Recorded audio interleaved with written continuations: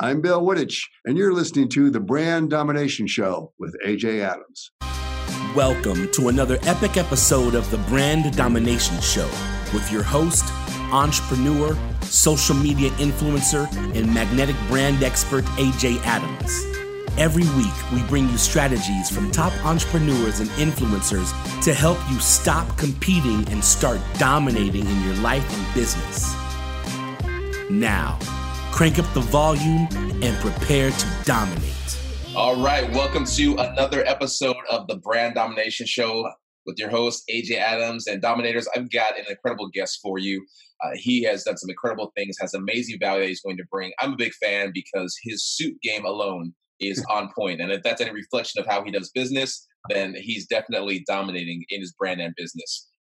Our guest, Bill Wooditch, after spending a year at a dead-end job with a foreclosed future, Bill Wooditch created his renowned always forward mindset and forged his way from the impoverished backwoods of Western Pennsylvania to create a multi-million-dollar company, which he continues to lead today. As a results-based professional speaker, Bill uses his experiences to inspire individuals to pursue personal development and professional success with single-minded fervor. He is the author of Always Forward and Fail More, a Wall Street Journal bestseller. The hard-won lessons he shares in his books and keynotes are designed to shorten the distance between where you are now and where you are determined to go. Dominators, make some noise. Welcome, Mr. Bill Wooditch. Hey, great to be on the show. Really an honor. Thank you. Yeah, absolutely appreciate you. And I got to say, this is taking too long to do. We met, it feels like it was probably a couple of years ago now at the event with Les Brown we were speaking at. And I remember our first interaction. I didn't know that you were one of the speakers. I actually went to the restroom, and as I walked in, I saw this guy in a really nice suit. And I'm a nerd when it comes to suits. And I remember commenting, "Hey, great suit." And we had a short exchange, and then I saw you on stage, and I was thinking, wow, this guy's really legit. We talked a little after, and I'm a huge fan of Steve Harvey and the Steve Harvey Show, and you were a guest on the show. So I definitely want to dig into that and how that happened. But let's start with kind of some foundational background on who you are, what you do now. Well, the first thing I want to say is talking about shortening the distance. I got to shorten that intro that I gave you because that thing's like 20 minutes long in its own. So I need to you did a great job with that. But we were like 3 paragraphs too long. The basis of my success, we talked in the intro about a single-minded fervor. And I think, Jay, the biggest thing for me was that I had this tremendous amount of uncertainty in my future when I was, in my early 20s, teens and 20s. And I think a lot of us do. And I had this uncertainty, and the uncertainty then it burned and it morphed into a fear. And my fear was staying the same or not being able to progress beyond where I was and staying and working in a small place in a small town and really limiting myself to what I thought was, and they were self-imposed ceilings. So no matter where you are, I think this is a key for your listeners. No matter where you are in life, no matter what you're doing, if you impose those ceilings and they're low, you're going to be a victim in your own prison. You're never going to be able to break free. So I married my fear to my passion. And I thought there's one way out. That's to learn as much as I can, connect with people that can help me. Who are my allies? Who are my advocates? And then use that fear as fuel and use my passion to do things for people, to connect with people as a way out. And that's how I started my first, I wouldn't say they're intrepid, but my first steps out of that backwoods. I love that. And I can relate to that a lot because I grew up on a tiny island where it was very small thinking. And when I say tiny, it was 32 miles long, 18 miles wide. And It's incredible to see other people who started in a small town or a place where big vision wasn't the commonality, but you had that inside of you and created that single-mindedness, realized and became aware that all of your ceilings and limits were self-imposed. And that's something that so many people don't seem to realize. So the question I have for you is, how did you come to that realization that you had created self-imposed ceilings? AJ, I think that who you surround yourself with, I think it was Jim Rohn, who once said, and then a lot of people have used this quote, is that you are the sum of the 5 people you hang out with the most. So a lot of it is going to be your peer group. So you look around at your peer group and what are their aspirations? What are their goals? What are their dreams? And sometimes, no matter how close they are as friends, you need to get another group or get into another group that has the same type of vision, dreams, and I think overall demeanor toward this thing we call success. So I started to feel the limits of that town, even around my kitchen table, because my parents thought, you need to stay here. It's safe. And Right. to an achiever, safety is a death knell to your achievement, because you're never going to lean into that thing we call discomfort. You're never going to accept failure as part of the price of success, and you're going to be limited by your fear. And a lot of that fear is who you surround yourself with, what are you consuming, and what are you making a reality from what it is that you are consuming. Absolutely. And I love that, because that's a hard lesson for so many people and something everyone struggles with. I remember as a kid, we would go to these islands and we would do a crab hunt. We get 5-gallon buckets and fill them with crabs. And when you try to pull one crab out, every crab grabs onto it. It's the same concept. Yeah. What's your advice for listeners and viewers who need to cut people out of their life? Because that's obviously hard to do. It may be mom, it may be dad, it may be a significant other. How do they, one, do that? And then how do they determine who needs to be cut out? Well, let me go back to that crab pot, because that's great. By the way, you're making me hungry, and it's still morning here. But I think victimology in business is a choice. Now, I'm not talking about life, but in business, I think victimology is a choice. We do this around the water cooler, and it's woe is me. This company sucks.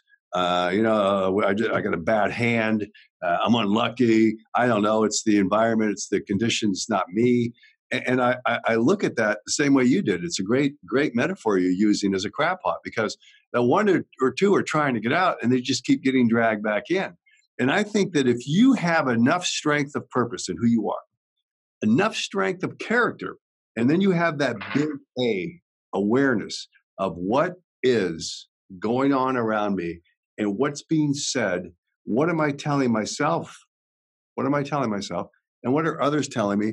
And is this a victim, circle of victims, or is this a group that aspires to be more than?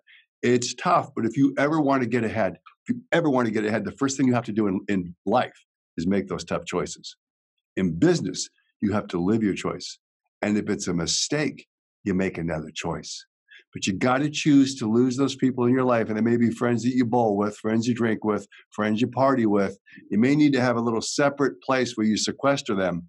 But then in business and what you're doing to strive forward, you kind of need to get some distance there. Yeah, absolutely. Absolutely. And I love that. It's really looking beyond your circumstance, looking beyond your relationship, choosing not to give into that victimology and recognizing it. So for you, when did you make that? What did that transition look like for you? When you were small town in backwoods Pennsylvania and you transitioned out, what did that look like? I don't know how this is going to play, but I think since we're just riffing here, I'm just going to tell you what it was. So I'm in this small town. My brother was going to go play college football, and they said, "You're going to go work in a factory. You blew your chance." I grew my hair, smoked cigarettes, and worked in this factory for a while. And my brother was going to go on to what I thought was a fun place, college. And when I thought about college, I thought about women. So there it was. And there I was in the yard throwing a football. I was a quarterback. He was a wide receiver all the way through, high school. And my parents called me into their garage on the side of the house, adjacent to the house in Western PA, and said, "We're going to give you one more shot. You will get your shit together. You get your stuff straight, get your loans." That time it wasn't anywhere near the crushing stuff it is today in terms of expense. "And we will send you to a junior college with your brother, and that's your only shot." And I got there and I was afraid, and I had to learn how to learn. I had to undress myself, learn how to learn. You do those things I didn't do in school. I was a C at best student. And, I was there for women. But as a consequence, I knew to stay there, I had to learn. So Right. I grew, and I went to, after that, I went to another school, then another school for my master's. And I learned along the way that learning is great if you can apply what you've learned for an effect that's positive in your life. So I started to look at books as my friend.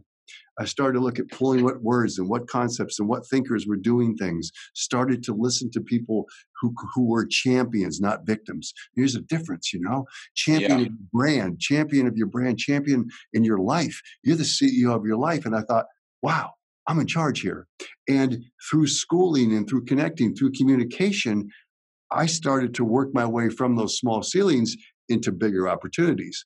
Got my first job at Liberty Mutual. Couldn't tie a tie, had a brown corduroy suit, so old had an oxidized station wagon. And that was my first shot in life, and it was sales. And I sucked. I sucked in sales. I didn't want to be a salesperson. I didn't want to be that person trying to take people's money and then giving them nothing. I wanted to be the person that gave them something for the money. So I changed that whole dynamic of how I went about doing business, didn't try to sell people, tried to enroll them, believed in my brand, which was, if I tell you this, I'm going to do it. If I don't, I'm going to pay for my mistakes. Became the top salesperson at 2 companies, both of them very large, one a Fortune 500. And the rest of it was history, I guess, or is history. We're still making it.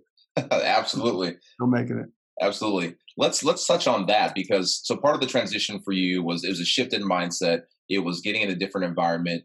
But in terms of business, a key thing was that you transitioned and you learned how to sell. And I know that's a lot of what you do now. Yeah. So many people struggle with that. And I relate to what you just shared, because I spent 3 years doing sales for one of the top insurance companies in the country. Mm-hmm. And I was one of the top salespeople. And I had to make that shift as well in learning how to sell differently, more relationally. So talk about that. Like, how does someone, my listeners, they're entrepreneurs, they're coaches, consultants, business owners. What are some of the key things from your experience that you've learned about how to transition and become a great salesperson? Great question. Habit and process. And let me tell you what I mean by that. I just did a talk, and it was a talk for a Fortune 40 company 2 days ago. And we talked about how the brain works. What's the function of the brain? And the sole purpose of the brain is to protect, is to survive, is to protect itself.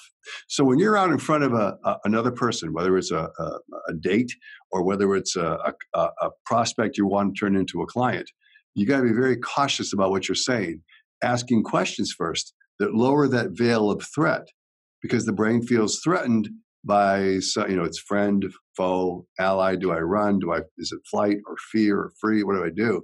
And by lowering that bar by asking questions like this, before we start, can I ask you where you're from? Or can I ask you, how did you start? They start to talk about themselves. And so you're lowering the uncertainty in the brain.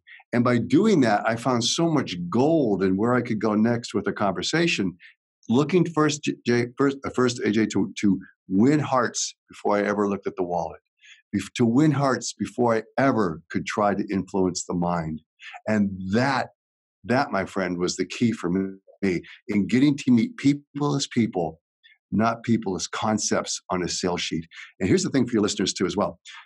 While you're employed by someone, you're an intrapreneur with an I. Love inside that. of a company, working and building your skill set every day, getting away from the victimology of a water cooler, but building your skill set, getting a little sharper in what you write, reading something that's of value, maybe following you and learning some things from what you put out there, and using that as an intrapreneur to then think about being an entrepreneur. Taking the net down. I'm ready now. I got the skills as an intrapreneur, and now my next choice is, am I going to go forward as an entrepreneur? I think that's process, and I think that's important. And selling for engagement and enrollment is a process. It's not one big time. It's getting to know a person, becoming familiar, lowering the threat of uncertainty, raising the bar of certainty. Man, you got a client for life. I love that. That is so true. And for those of you listening and watching the podcast right now, Bill is saying this is from many years of his experience, and it's absolutely true. My ability to sell myself when I was a speaker, over the phone, in person, to sell my services as an agency, I learned those skills when I was selling over the phone, working for an insurance company, working for a university. And I love what you say about entrepreneur and intrapreneur, because I don't hear too many people talk about that. It's something that I I often talk about, but it's so true. Most people, when they want to transition into full-time entrepreneurship, and I was this way, they look at their job as a hindrance, as opposed to looking at it as, what job can I go get that will give me the skills I need that will prepare me for that entrepreneurship? Because it's hard, it's tough, especially if you can't sell. And this is one thing that I feel. I could just feel this by the first time I met you, and now I feel it through how you're saying this. The first thing you need to build in terms of a skill is confidence. First thing people buy when you walk into a room or I meet you and we talk is confidence. And they are never going to partner, or rarely ever partner with you, if you don't have confidence first. Now, you have to be competent. You have to have skills follow you, or you got to find someone who can make those promises come true. You see, that's what I did. I was very confident in my ability to do things, to make things happen. But if I couldn't do it, I would tell them up front, don't know if I can do this, but I would bring people in that could do that. That's honesty and transparency, and that is the vulnerability that people appreciate today. But you have confidence. Let me tell you, they're going to buy you as a person, salesperson, person that enrolls, based on your level of confidence, how you comport yourself, how you look them in the eye, how you shake their hand. That's the skills you need to learn. And we teach in our company, hey, look that person in the eye. Hey, listen before you seek to be heard. Shake their hand. Be firm with the handshake. Don't bullshit. Don't stammer. Don't waffle. Say less and learn and do more. That's the key right there. That's so good. That right there, ladies and gentlemen, dominators, that's a masterclass in sales. The confidence is so key. And I can say, to put it in context, I have a GED. I have 45 credits from 3 colleges that I dropped out of. But I've been able to sell big clients on contracts and myself as a speaker from confidence. And that was a challenge for me. I was a very introverted kid. And then I became a speaker. And what you're saying is so true. And I can see that with you. I love watching your stories because I'm assuming it's right before you're walking into a meeting. You just drop these gems. And yesterday you talked about the way you dress. And I want to talk about that because when you talk about confidence and the way that you speak, the way that you look, that's all part of your personal brand. That's how people are judging you in those first few seconds. And you have to present yourself well. You do that really well. Thank you. You really do that well. How do you approach that when it comes to your personal brand? The look. First of all, you give me so many great ideas. I'm writing all kinds of stuff down. And now you're taking me all over the board, which I love. That's where my mind goes. It's just like popcorn. Bah, bah, bah, bah, bah, bah. And the one thing I want to be really clear with your listeners before I answer that is this. It doesn't matter about it. A degree doesn't matter. It doesn't matter. It's something that is people look at and think, wow, they must be, or it doesn't matter. All right. What matters is who you are, what you've developed. And those street smarts to me are more important than book smarts. I think the marriage of both is great. But having the street smarts doesn't matter your degree, where you came from, what your condition is what are you now and what are you building yourself up to be later? I will hire people without degrees because they're street smart. They're tough. They know how to comport themselves, and they know that they don't know, and they want to learn and grow. That's huge for me. And I was asked during my talk, right? Again, I was fortunate to have a Fortune 40 company hire me. And they said, wow, you always dress great. You got all this style going on. You walk in a room, that's bullshit without substance. You can have all the style you want and think you're just a hollow person, a hollow man, a hollow woman. If you have a great suit, you're an empty suit unless you have substance. So you better be that thing that you're portraying, or you're going to be found out as a fraud. So good. We talked about this on Steve Harvey. He cost me a lot of money because I was able to do 3 Steve Harvey segments. He cost me a lot of money. I'll tell you what happened. Walked in, my mother, she's visiting me, and she's from Pennsylvania. She's out in California. She's watching a show. She said, you have to come see this man, Steve Harvey. He's got such great suits. Look at his suits and look at the way this man dresses. And I looked and I went, oh, shit, it's pretty neat. It's pretty good. So I see him. We do our first show. I said, you cost me a lot of money. He said, what do you mean? I said, because my mother told me you dress better than me. And I had to go out there and pick up my suit game. And he loved that stuff, man. But, he does. His suit's it's like, the fabric is like butter, man. It just pops. So this is my Steve Harvey suit I'm wearing today. I'm just popping it out there for you. So good. Yeah, I've Googled and I've modeled a lot of my style after Steve, and he's really got that down. And It's incredible. I mean, and it matters so much because when you walk into a sales meeting, especially I've heard this from young entrepreneurs. Well, my age and people don't respect me and they underestimate me. It's because you look like you're 19.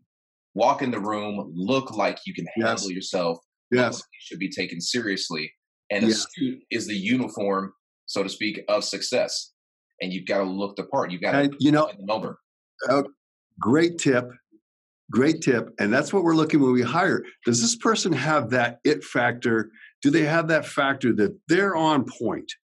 That they're looking you in the eye. They stand up when you walk in the room. They look in your eyes. They shake your hand. And I will give you another takeaway tip that been $1 million tip for me. And I mean, it is $1 million tip. The thing you want to do on every time you have an engagement in sales is to write to that person immediately or send them an email immediately, a text, and thank them for the one thing that they've given you that they can never get back, their time. Thank them for their time. You will make a difference because you'll be above that radar because most people don't thank people for their time, for the consideration, just for the opportunity. Do that and you start to separate yourself as a professional. That's substance over just style. That's so good. That's so good. You can't just, I've used this explanation with clients before. They have asked, well, can you do this? Can you do this with our marketing? And I told them I can, but basically what I'd be giving you is a sugar-coated turd. There's nothing there after you get past that. Right. You don't want to walk into a sales meeting with a client and be a sugar-coated turd, people. You've got to have substance of your internal skills and then package it. Right. And listening to your story, you learned sales, you really mastered that, you've invested in yourself, and you originally had the brown corduroy suit. And for those of you who don't know what corduroy is, you're younger. It's not around anymore. Ugly, man. You know what? And I tell you the thing about that, it was like light tan brown, it was like shit. And it was all wrinkled up. And it's the only one I had. My brother had to tie my ties and cinch them for me. It was a 1-bedroom in Richmond, Virginia, where I started out in sales because he went he was in Virginia. And I had the same shirts, 2 shirts, I'd wash them. And so my sales manager said, Wooditch, man, you got to buy some more clothes. And I was too poor to buy new clothes. So I had to sell something first. My mom gave me $200. I remember it in $20 bills, 10 of them. That's all the money I had. So for me and always forward in life, there's only one way. I'm not a proponent of plan B in life. I think your plan B often becomes your plan A because you don't make that commitment. And when you feel that fear, that fire, that must-have, it's a must-have. It's not just it's a need, and you've got to want it, as much as you want to breathe. You've heard that before. That's what you have to want, success. As much as you want to breathe, you have that, you'll go forward. Absolutely. Absolutely. And let's talk about that because you created the always forward kind of methodology. Talk about that. What does that mean? Because it's so important. So many people stop when they were right there. They just had to go forward. I'm going to give you the book because the number one thing is you have to be resilient in life. Resilient meaning you're going to get hit. You're going to get bruised. You're going to get punched.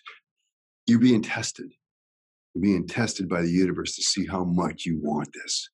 And then you're growing your skills, but you're getting punched, but you just got a feeling you're getting closer. You get up the next day, you still take those first steps forward, always forward. So what you're doing is first, AJ, is you're having activity that's directed toward the result that you need. That's huge. Not just activity to be the frenetic 20x guy, 30x guy. No. Real directed activity toward a result. Number 2, you're doing that think, and then you're doing. So you're not just sitting there, AJ, thinking about, well, what am I going to do tomorrow? I'm trying to be perfect. Perfect is the enemy of good. All we can ever be is good. So you have a thought. Marry that thought to action. Act now. Have that thought.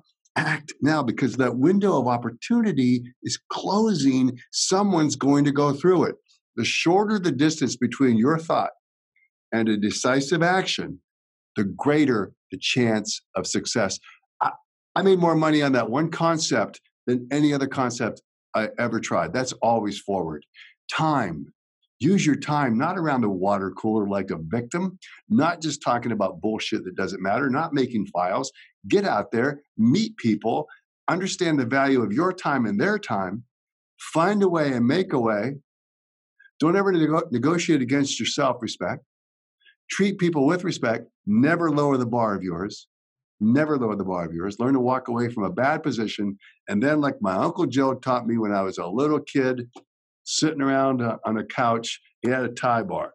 His tie bar was YCDGBSOYA. You can't do good business sitting on your ass. There it is, man. It is. That's so good. I love that, because I've noticed I've had to learn it, and with successful business people that I know, they're decisive. Right or wrong, they make a decision. Boom. And so for those of you listening, hear what Bill's saying, and I'm going to repeat it again.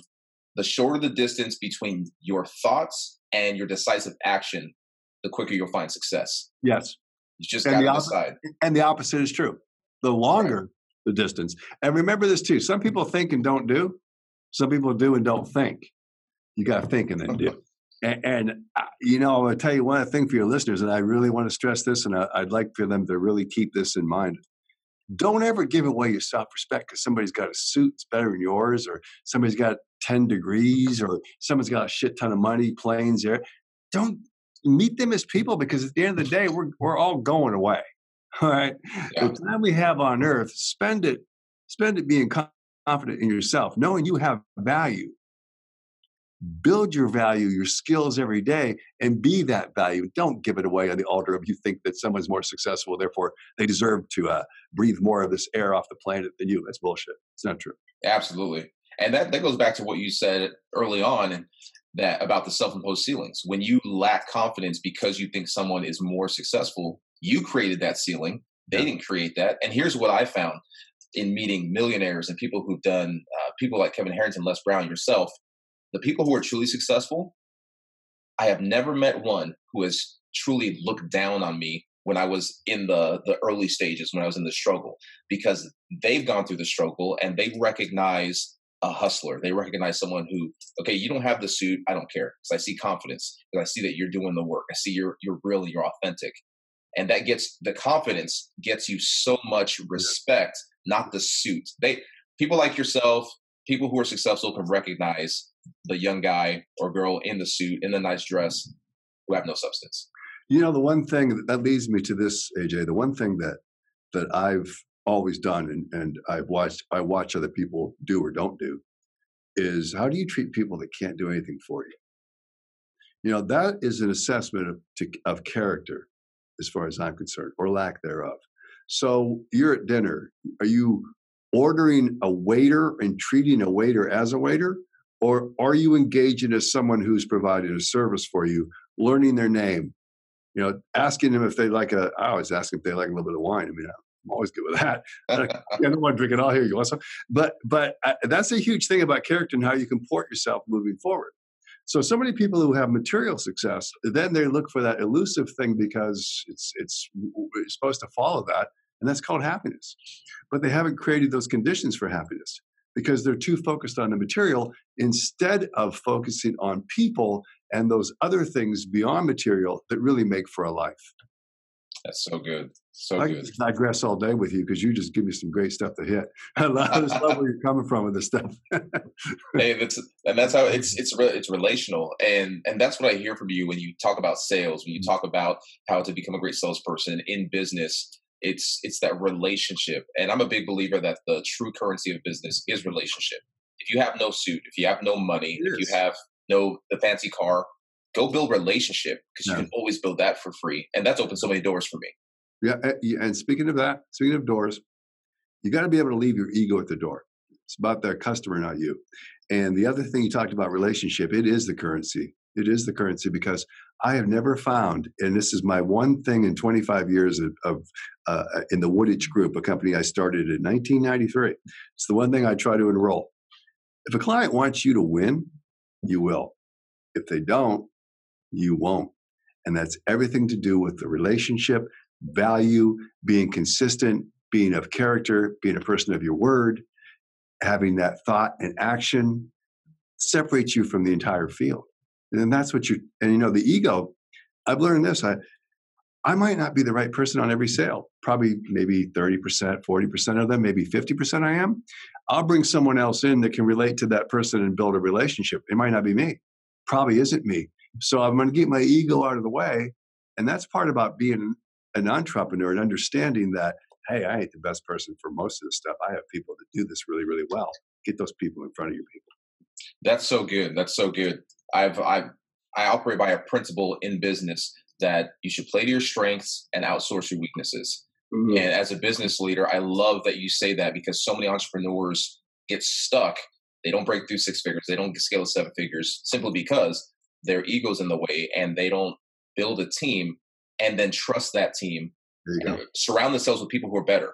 My team member who does all my digital marketing, he's better at that than me. I want to bring people who are better designers. I'm good at this. I'll hire people who are smarter than me. And I love that.